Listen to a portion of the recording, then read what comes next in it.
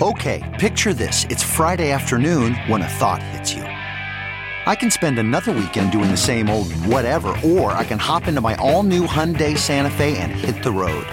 With available H-Track all-wheel drive and 3-row seating, my whole family can head deep into the wild. Conquer the weekend in the all-new Hyundai Santa Fe. Visit HyundaiUSA.com or call 562-314-4603 for more details. Hyundai, there's joy in every journey. Welcome to the club that your dear want to join. We're the voice of rare disease, and this jingle doesn't rhyme. NordPod, NordPod, NordPod.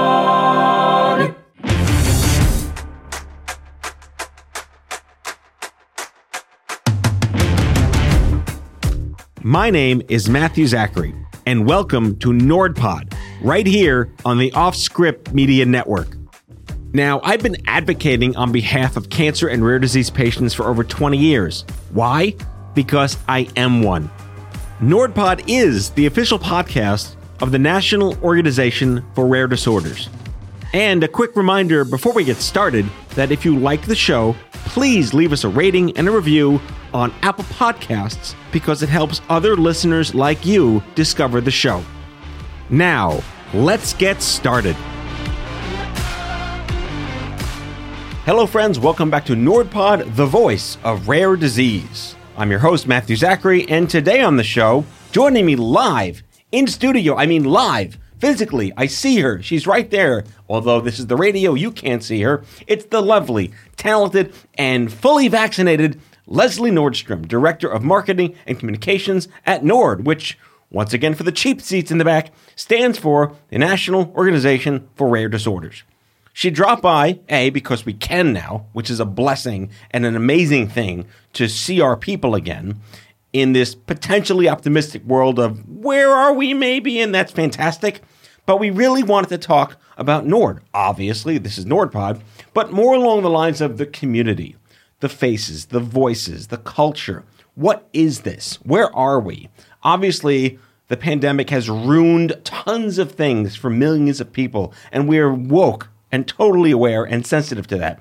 But at the same time, we need to recognize that pain and that suffering and the challenges for the nonprofit leaders, for the patients, for the doctors, for the people that are trying to do the policy work to make everything a little better for all of us. And most importantly, to recognize that NORD, this massive organization that does great things, really had to pivot. They had to change like anyone else in the nonprofit sector, and they did it with style and grace, and they gave away a ton of money, and they helped a ton of people, and I'd like to think they did all the right things. Is anyone perfect? No, but at the same time, we were trying to do this together. So she joins me once again in studio right here to talk about her role at NordPod, and you, the listeners, our audience, who we care about so deeply. You are the heart and soul and pulse of this movement. We want to thank you for listening. We want to invite you to continue to give us your feedback and your thoughts and support. We build this show based on your voices. What do you need to hear? What do you want to hear? That's the gist of our conversation today. Please enjoy the wonderful Leslie Nordstrom. Let's get started.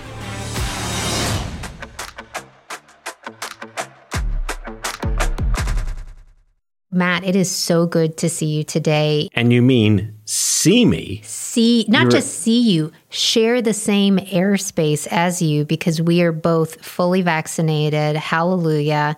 And we are here in New York City, where now it is CDC, NYC, everything's approved that if we're vaccinated, we can be maskless outside and with other vaccinated people. Or occupy the same space at the same time at Off-Script Media Studios, which is where we are right now. Exactly. It's such a blessing, and I'm so excited to be here with you. It feels like feels like summer is here, and it truly is, and there's so much new hope, and it makes me think about tomorrow. But tomorrow's in terms of like what's next for rare diseases, what's next for our community. And so I was thinking as I took the train down here today, like what I wanted to pick your brain about. And one of the things that I struggle with in my own family, because as you know, my husband is diagnosed with Addison's disease, which is a rare disease. What does it mean when you are cured or have a durable treatment or you've beaten cancer, as in your case? So I'm going to turn it over to you and say, like, how do you define yourself now in your rare disease experience? Are you cured? I know you use survivorship a lot. Like, what are you to the rare community right now? Well, I'll start at the finish line, which is that you choose your metaphor that you identify with most. And a lot of this originates with when the word cancer survivorship was invented, which was in 1986, when an organization called the National Coalition for Cancer Survivorship was founded in Albuquerque one weekend, when a bunch of angry boomers who were in their 20s at the time said, we're just fed up with this nonsense. Let's stop being victims. So survivorship turned into you were a cancer survivor the day you were diagnosed, which was controversial. It came in handy for insurance and billing and coding purposes down the road once the quality of life became tantamount to quantity of life. But back in those days, you weren't considered a cancer survivor until you hit like 3 years, 5 years, 7 years. Clean scans didn't really matter. And you're always living in wait of when will I be free of this? Will I ever have this again? Is it gone from me forever? And in cancer, it's something you do hope to get rid of. But the warrior, thriver, co-survivor, advocate, maverick, rebel, I can be a cancer whatever. I had it. I have it. I live with it. However you want to choose is where we've landed 50 years after the National Cancer Act. I think what I've learned as someone who has a rare disease, not just a rare cancer, and knowing you and many of my friends who live with a rare condition, or even something like hyper, ultra, mega rare, like 1 in 200 a year, one of my high school friends, is that you probably can't get rid of that, right? It's in you. It's part of you. And what I've learned, I guess, so much in working with Nord for so long now is that there are ways to leverage science that you could possibly not have some of these things you were born with, but do they become your identity? And do you want whatever cure means? And again, finishing where I started, I think we're at a point in society where we can choose how we want to identify and not be bound by what any one nonprofit or policy initiative or sort of any organization lays claim to. You have this, this, or this, or you are this, this, or that. That was a long answer. No, I think it was a good one. I think, what's interesting about the perspective that I'm bringing to this is, so my husband was diagnosed at age 18 with Addison's disease in Sweden, where he's from. And he had a very short diagnostic odyssey. It was the doctor had just remembered something from medical school and tested it. And then Bob's your uncle, that's what he had. And it was a good thing for Fred because Addison's has a treatment, especially at the stage that they caught it at. So, he takes a lot of pills every morning and throughout the day, but he has a completely normal life. In fact, it inspired him to do what he does today as a researcher. But it wasn't necessarily a smooth entrance. I mean, getting diagnosed at 18, and I think you're similar with, being diagnosed with cancer when you're almost getting ready to finish college. Suddenly, he had a diagnosis, and it was like, well, what's next? And for him, he was going into the Swedish military, of all things. And then he got kicked out because he had a rare disease, and they couldn't accommodate that. And so he had kind of no plans, nothing to do, and he's going back to living at home and selling fish door to door, and I am not even making that up. And all of his time, he never really sought out a community because he was like, but this is just me. This is what I have. I have a treatment. No one wants to hear from me. And I'm just kind of curious, like the individual, what's more important, individuals being by themselves and just doing it and they're coping? Or is there something missing that, it could have been easier? I mean, to this day, he still has not met someone with his same diagnosis. I have, but he hasn't. And I just wonder, would they bro out if they met? Would it somehow make things easier? When I chose to enter the nonprofit space in 2007 and start Stupid Cancer, I wanted to build a community that I wished I had, because I had met people that, how did I not know you were there for me at the time? Some people don't have that need for tribalism. They don't have an aspiration for that, even if they learn that here's something I wished that I had. No, I'm good. I got this. I don't need that. But some people who are in that space, like your husband, like Fred, may want to realize that I could make this a little less horrible for the next me, but in his particular situation, I would say it wasn't as horrible. Mm-hmm. It was less worse than it could have been, because there was a treatment. In cancer, there may or may not be a treatment. In many, many rare conditions, there are no treatments. So the desire to feel no judgments and no stigma and unbridled empathy from someone just like you, where there's no guardrails or handrails, is often really important and something people search out. No, I think it's interesting. And I think that's right. There's no one way to do rare. It is what you are, and it is whatever you make the experience to be. And I think that's something that is actually really inspiring, that I get to see by the different stories we've heard, not just on the podcast, but throughout my time at Nord, through the conferences, and just getting to meet people. But I want to bring it back to this idea, too, of privilege. We feel so privileged in my family because Fred does have a treatment. And it's what inspired him to go into research, because he wants more people to have more treatments like him. And yet he hasn't met anyone like him. And yet he hasn't, no, because they already have a treatment. He doesn't need to make their drugs. He makes other people's drugs.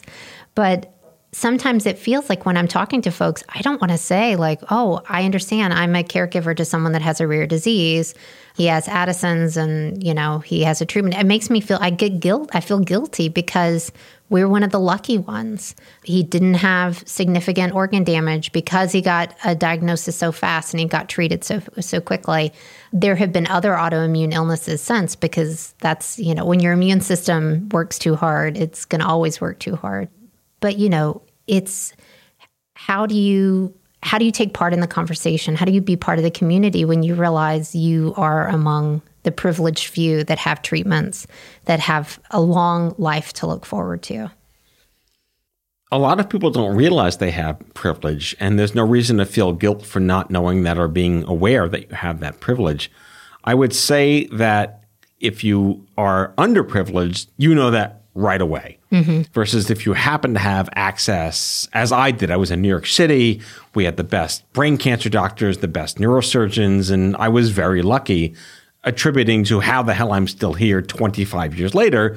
I was in the right city with the right talent, and I got lucky. But luck can mean many different things to many different people if you happen to have something where you're not in New York City, even if it's a common disease, or the permutation of a rare disease in the middle of nowhere. So I would argue that if you happen to be aware that you were very lucky for many, many various different reasons, it may be incumbent upon you to feel a desire to help other communities that did not have what you had. No, I think that's well said. And I mean, it's part of a lot of the conversations that we're having these days, right? Because we're coming to an era where we're talking about health equity in very different terms than we were even a year ago. I mean, the pandemic has all given us things to think about, as we've seen the level of care that people have gotten in different parts of the country. And obviously when so many other factors come into that. And so it just creates a much more nuanced and rich conversation that's really exciting, but it's also a little scary, because I think we have to think about not just where things have gone right or where we're making corrections, but what things have gone horribly wrong in the past for rare diseases. And what do we need to do to make amends, to, heal those wounds within our community, to bring people together, and to make sure that we are all fighting for an equitable future of healthcare. I mean, ideally, that's the end game here. You start to look through the lens of history. It's 2021 as we record this. 50 years ago was the National Cancer Act. And while it's technically so much easier to not die from cancer anymore, it has revealed that that isn't an equitable statement for everyone. that the disease that I had, which nearly killed me, is largely solvable and curable today that wasn't 25 years ago. Metastatic breast cancer can be managed. Cancer is a chronic lifestyle disease for many, many people. Even terminal cancer people can live for years and years and years. Not to say that clearly we lose a lot of people every year, but we have revealed that cancer is a disease that is not an equitable disease, and largely because you have predisposed genomics from your birthrights of where you come from and your family history. You have access issues where your zip code should not determine whether you live or die. And we have situations where one woman of color and one Caucasian woman with the same cancer at the same hospital, there's a disequitable outcome for both of them. Why? So you start to look at how the problems we have today are better problems to have because we're all just not dying right away. But what does it mean to live with dignity when you should have, at least in this country, the United States of America, access to anything you need and ideally a way to, dare I say, afford to pay for it? No, I think, again, I'm coming from the perspective of my husband was diagnosed in Sweden. He had his initial care in Sweden, and his medicines all at the time when we were living over there, they actually met right at just under the maximum amount that you had to pay for medicine in that country before it was just all covered by the government. So we used to say, oh, one more, new prescription and we're getting free meds there. And we were young. We were in our 20s. We were eating ketchup on pasta because that was what we could afford. Ramen noodles for the win. And so, even that cheap medicine cost a lot. And it's hard. Like, you obviously can say to Fred as we were saving up for our wedding, hey, Fred, do you think you could take half a pill today? Just feel a little lethargic. So, and it's so sad to me that people, not just in this country, but around the world, have to do that. They have to ration their medicines so that they can afford other things. And this is where it's been so great to be at Nord during the pandemic and to see through our patient assistance programs or our COVID relief fund to be able to, see the expenses that we're able to cover, the emergency relief that we're able to cover to help people just breathe a little bit easier. Because going through this stuff is hard. And whether you choose to go at it alone, like my maverick of a husband, or you choose to find your community and make a home in a nonprofit or just meet up with a group at a coffee shop, once a month, whatever is your flavor that you choose to live this rare experience, the most important thing is that we're working together to build a safety net so that if you need us, we are here. If you need something, and I mean we as the rare community, I don't just mean we as a Nord, I mean we as in every person that's trying to just make life suck a little less when you have a rare disease. We had a saying at Stupid Cancer, I think I've said this on NordPod across the past couple of episodes, where if you really wanted to level set, that we're all going to have our unique issues, where we come from, what we're dealing with, our genes, our zip codes. But if you approach the greater good, the humanity conversation, where it's not about what you have per se, it's what you have in common that matters to help everyone. And yes, some people want a community. Some people start a community like I did. And some people don't need a community until they realize they could help someone like them. But finding a tribe, if I had to look back at the last 17 years of my career, finding a tribe is not a new concept in human history. Like, we're, as a species, we're tribal. We tend to flock where things matter, ideally for the betterment of society. But this notion of not having to feel alone is a universal credit card. It's a universal calling card. And Nord doesn't try to be anything more than it is. Stupid Cancer was an umbrella, very much like Nord. We represented 70 or 80 nonprofits. But we were egalitarian in the sense that we're not better or worse than anyone. We're part of the community. And it's up to us to determine how we choose to get busy living. I think that's a great way to put it. It's, I'm struck by, we have the Rare Impact Awards coming up soon at Nord, and I have the fun job of getting to read these different nominations from the honorees and put together this, the story that we're going to tell at the show. And one of our favorites, because we were on a panel with her last year, Cam Redlosk is going to be honored. And she had something really memorable on her, I don't know if it was her blog or her website. And it was, she just wants to teach people, whether they're able-bodied or disabled, to live, to just live, and that's why she travels and she takes, beautiful photographs of her travels to say, you don't have to be so worried about every little thing. Just make sure you're getting out there. You're, breaking stuff in the best possible way. You always say that to me, Matt, like just break stuff. Well, you don't say stuff. But and I think that that's really to get permission to do that and to think about tomorrow, even when tomorrow for a lot of rare disease patients and families is pretty scary. Back with our guest after the break. That's not just the sound of that first sip of Morning Joe. It's the sound of someone shopping for a car on Carvana from the comfort of home. That's a good blend. It's time to take it easy, like answering some easy questions to get pre-qualified for a car in minutes. Talk about starting the morning right. Just like customizing your terms so your car fits your budget. Visit Carvana.com or download the app to experience car shopping the way it should be. Convenient, comfortable. Okay, picture this. It's Friday afternoon when a thought hits you. I can spend another weekend doing the same old whatever, or I can hop into my all-new Hyundai Santa Fe and hit the road. With available H-Track all-wheel drive and 3-row seating, my whole family can head deep into the wild. Conquer the weekend in the all-new Hyundai Santa Fe. Visit HyundaiUSA.com or call 562-314-4603 for more details. Hyundai, there's joy in every journey.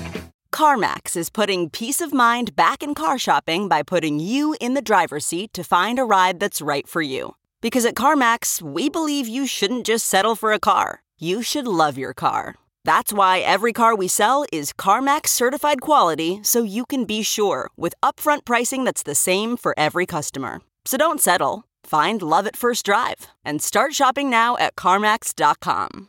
CarMax, the way car buying should be.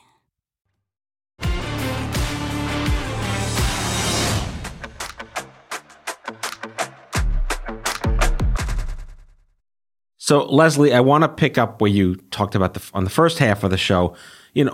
Yes, we've done many episodes of NordPod on the pandemic, but I think as we're starting to hopefully come out of it here, at least in the United States, because God knows what's going on in many, many other countries, it's pretty terrible. We start to look at what I call the ebb tide, right? Progress should yield an ebb tide. Like I said, with cancer, like all this progress we made, there's all these other people who have kind of been given the shaft, but yet there's all this progress.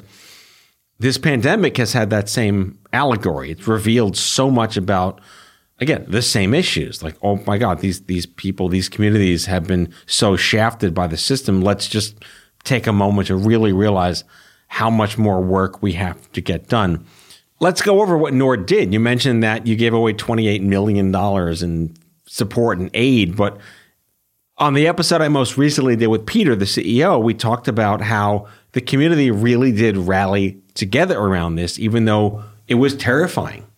Yeah, no, I think it was actually really wonderful to be, again, working at Nord during a pandemic, because I actually worked at a place that could do something and that could have a net positive effect.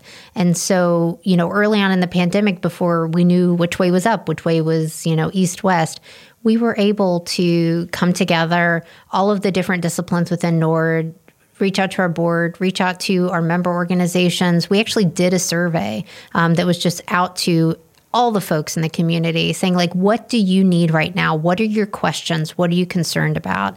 And then we based what we did off of what people told us they were needing, or it was such a wonderful response that we got. And so from that, we were doing webinars about what do you need to know about MISC, this disease affecting children that's related to COVID. What did we need to tell people about mask wearing? What did they, and they didn't want to hear from like me, Leslie, the director of marketing, of course, they wanted to hear from experts. So we used our network because that's the power behind all of NORD.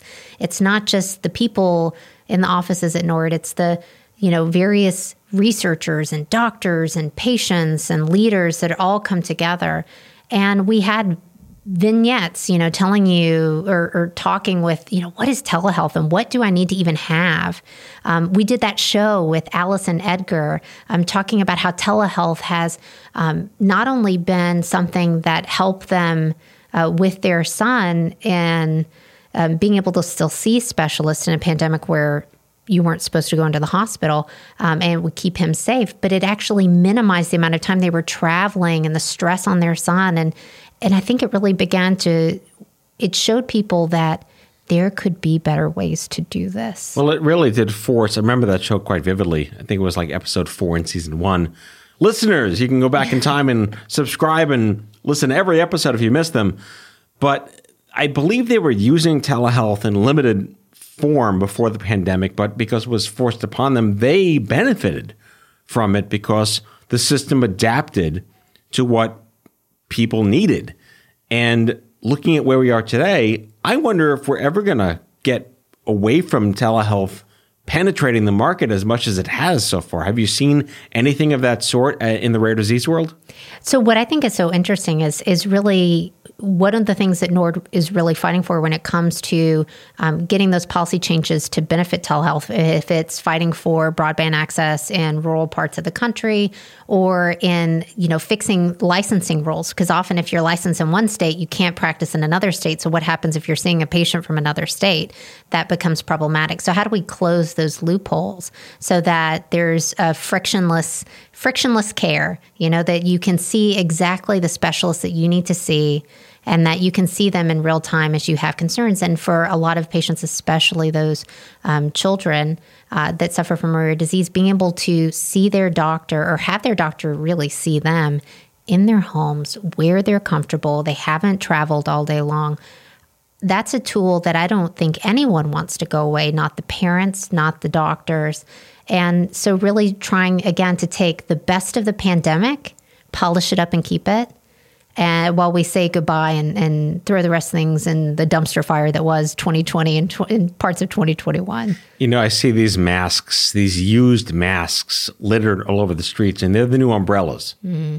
You always see these broken umbrellas all over the streets when they sell them on the corner.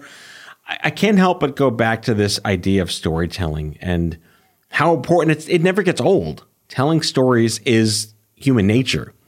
Whether it's an oral story or now we have the internet that tells these stories, right? The internet works in some capacities for good.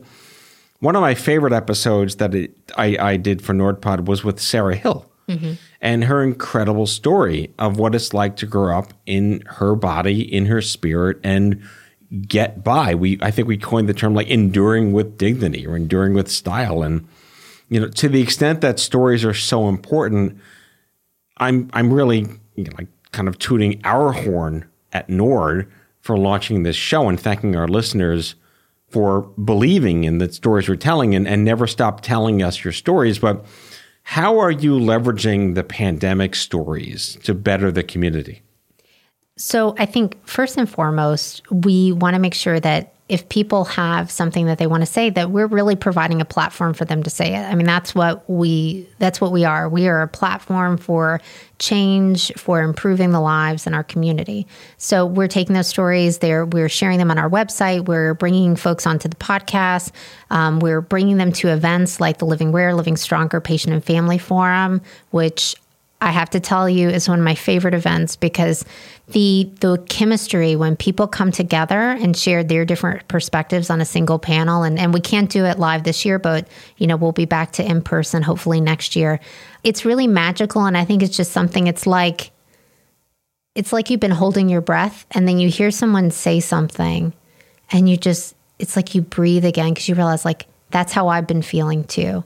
And that's why I think storytelling is so important in our community. It's a form of therapy. It's how we place ourselves in our universe and how we cope with what tomorrow's going to be like. Going back to events, too, one of the benefits of the pandemic, and it's kind of just weird to put those words in that order, is it's made events way more inclusive.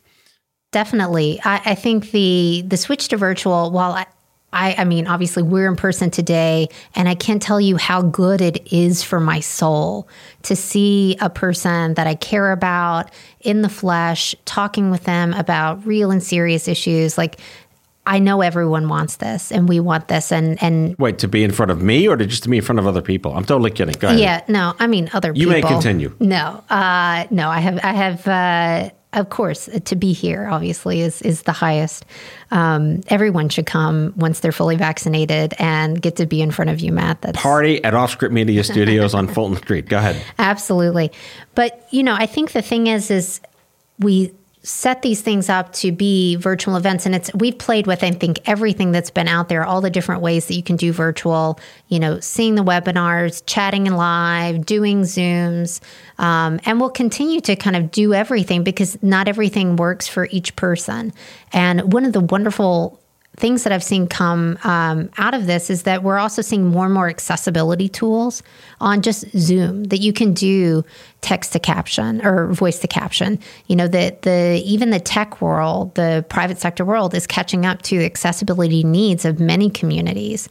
And so I'm really looking forward to what's next in terms of the updates that these platforms have that are often pushed by. We give feedback back to our platforms we work with and say, hey, just so you know, you really need to have a voice to caption feature. It's non-negotiable. Or what can you do in terms of real-time translation? It's like the new ADA accommodations. Yeah. And online. And it's overdue. I mean, hell yeah. So I think that's great. Now, the question is, that's I think on a lot of people's mind is, even though we're all getting teched out or Zoomed out, how do we continue to balance real life and screen life as we go into this new era of post-pandemic history?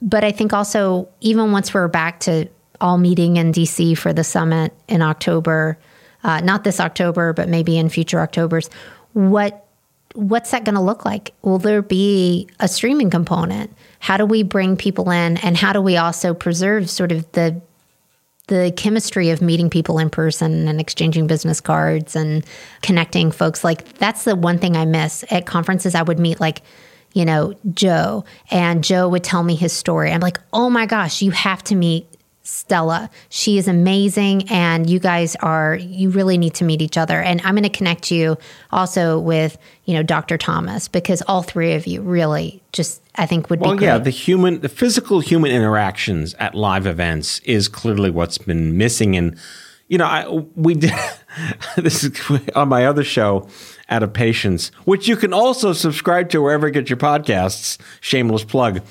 We talked about how here in New York City, at least, because virtual worked so well, we're going the other direction here, that there's no more snow days.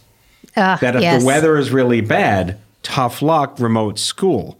But on the flip side, I think it's okay if someone cannot afford a ticket or an airplane flight to get to this conference halfway across the country, but it's like a tenth the price or even free if it's a nonprofit event, to just tune in on their terms. And we've gotten to the point where, thankfully, technology, the good tech, not the robot overlord tech, has made these opportunities incredibly accessible. And yes, we're still trying to fix our infrastructure and guarantee broadband for everybody. But again, looking back through the lens of progress, if pandemicness did anything, I think it's proven that the internet is here to stay. Oh, 100%. We actually, during the pandemic, were able to do a patient-focused drug development session on Krabbe disease. And we did all of this virtually. We did have a couple of our team in the studio to, bring all the threads together, but it was people that were coming in remote from their part of the country and talking about their connection. And that was a really wonderful event. And it I think, is that's always going to be a possibility moving forward, because why do you need to travel as a medically fragile individual to DC if you can tell your story from the comfort of your own home and it's an important story?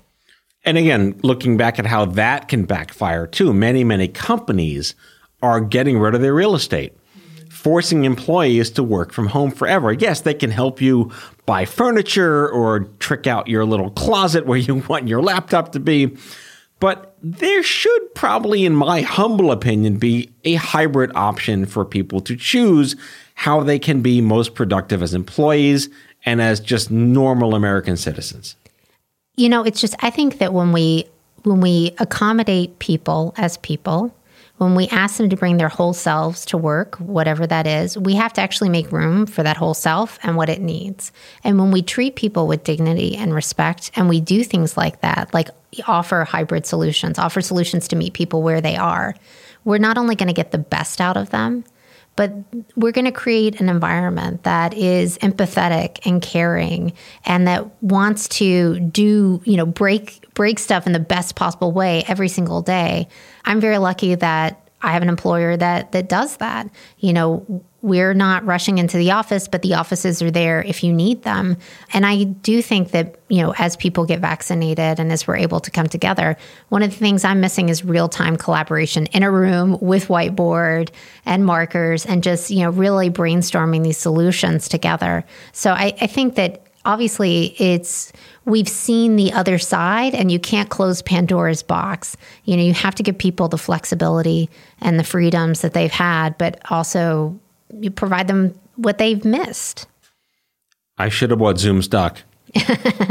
We should have all bought Zoom stock and maybe some Dogecoin. Is that what? Dogecoin, yeah. Dogecoin. I pick my limits on how old I am, and I'm just like, on the next episode of NordPod, not cryptocurrency. Well, I'm not wearing jeans, but I'm wearing skinny pants, which I've heard is now canceled. So, it's okay. I think we choose what's comfortable. And sometimes it's those 80s references that just feel like a nice warm blanket for us. So without the platitudes of you're not alone and we're in this together, like what is our message from the rare disease leadership to our listeners? I think it's we want you. We want you to be seen and heard and a part of this. And, this is all kind of started off as an experiment that Matt tricked me into doing. No, I'm just kidding. And while, we have so much that we want to cover and we have a limited amount of sort of real estate in terms of our shows, we want you to reach out to us at nordpod@rarediseases.org. That's NORDPOD @rarediseases.org. Tell us your story. Call the Nord line. You can find my number on the website. Leave me a voicemail about your story. We want to reflect our community because that's when we're our best selves, is when we're reflecting exactly the people that we're fighting for. And, I don't have to give you the platitudes of so many of us in Nord are community members. I think people forget that we are also people and we are also people struggling with our own rare conditions and diagnoses. But, who doesn't want more friends? Because Oscar the Grouch. He's not a member of Nord, so it's okay. Cookie Monster's a member of Nord. I'm going to say living in a trash can has to be some kind of rare disease. I think it's more of a personal preference. And, some days, working from home, I may feel like Oscar the Grouch if I'm on deadline and I got a lot of dirty plates around me. But no, so I think it's just, again, if you like what you're hearing, let us know. If you don't like what you're hearing, let us know. Or stay home. No, seriously. Your feedback matters. It really does. And this show is at NordPod on Twitter. Mm-hmm. You can tweet us anytime. And Leslie Nordstrom, Director of Marketing at Nord. Yes, I'm here for your listening pleasure. All right, folks. See you next time. Bye-bye.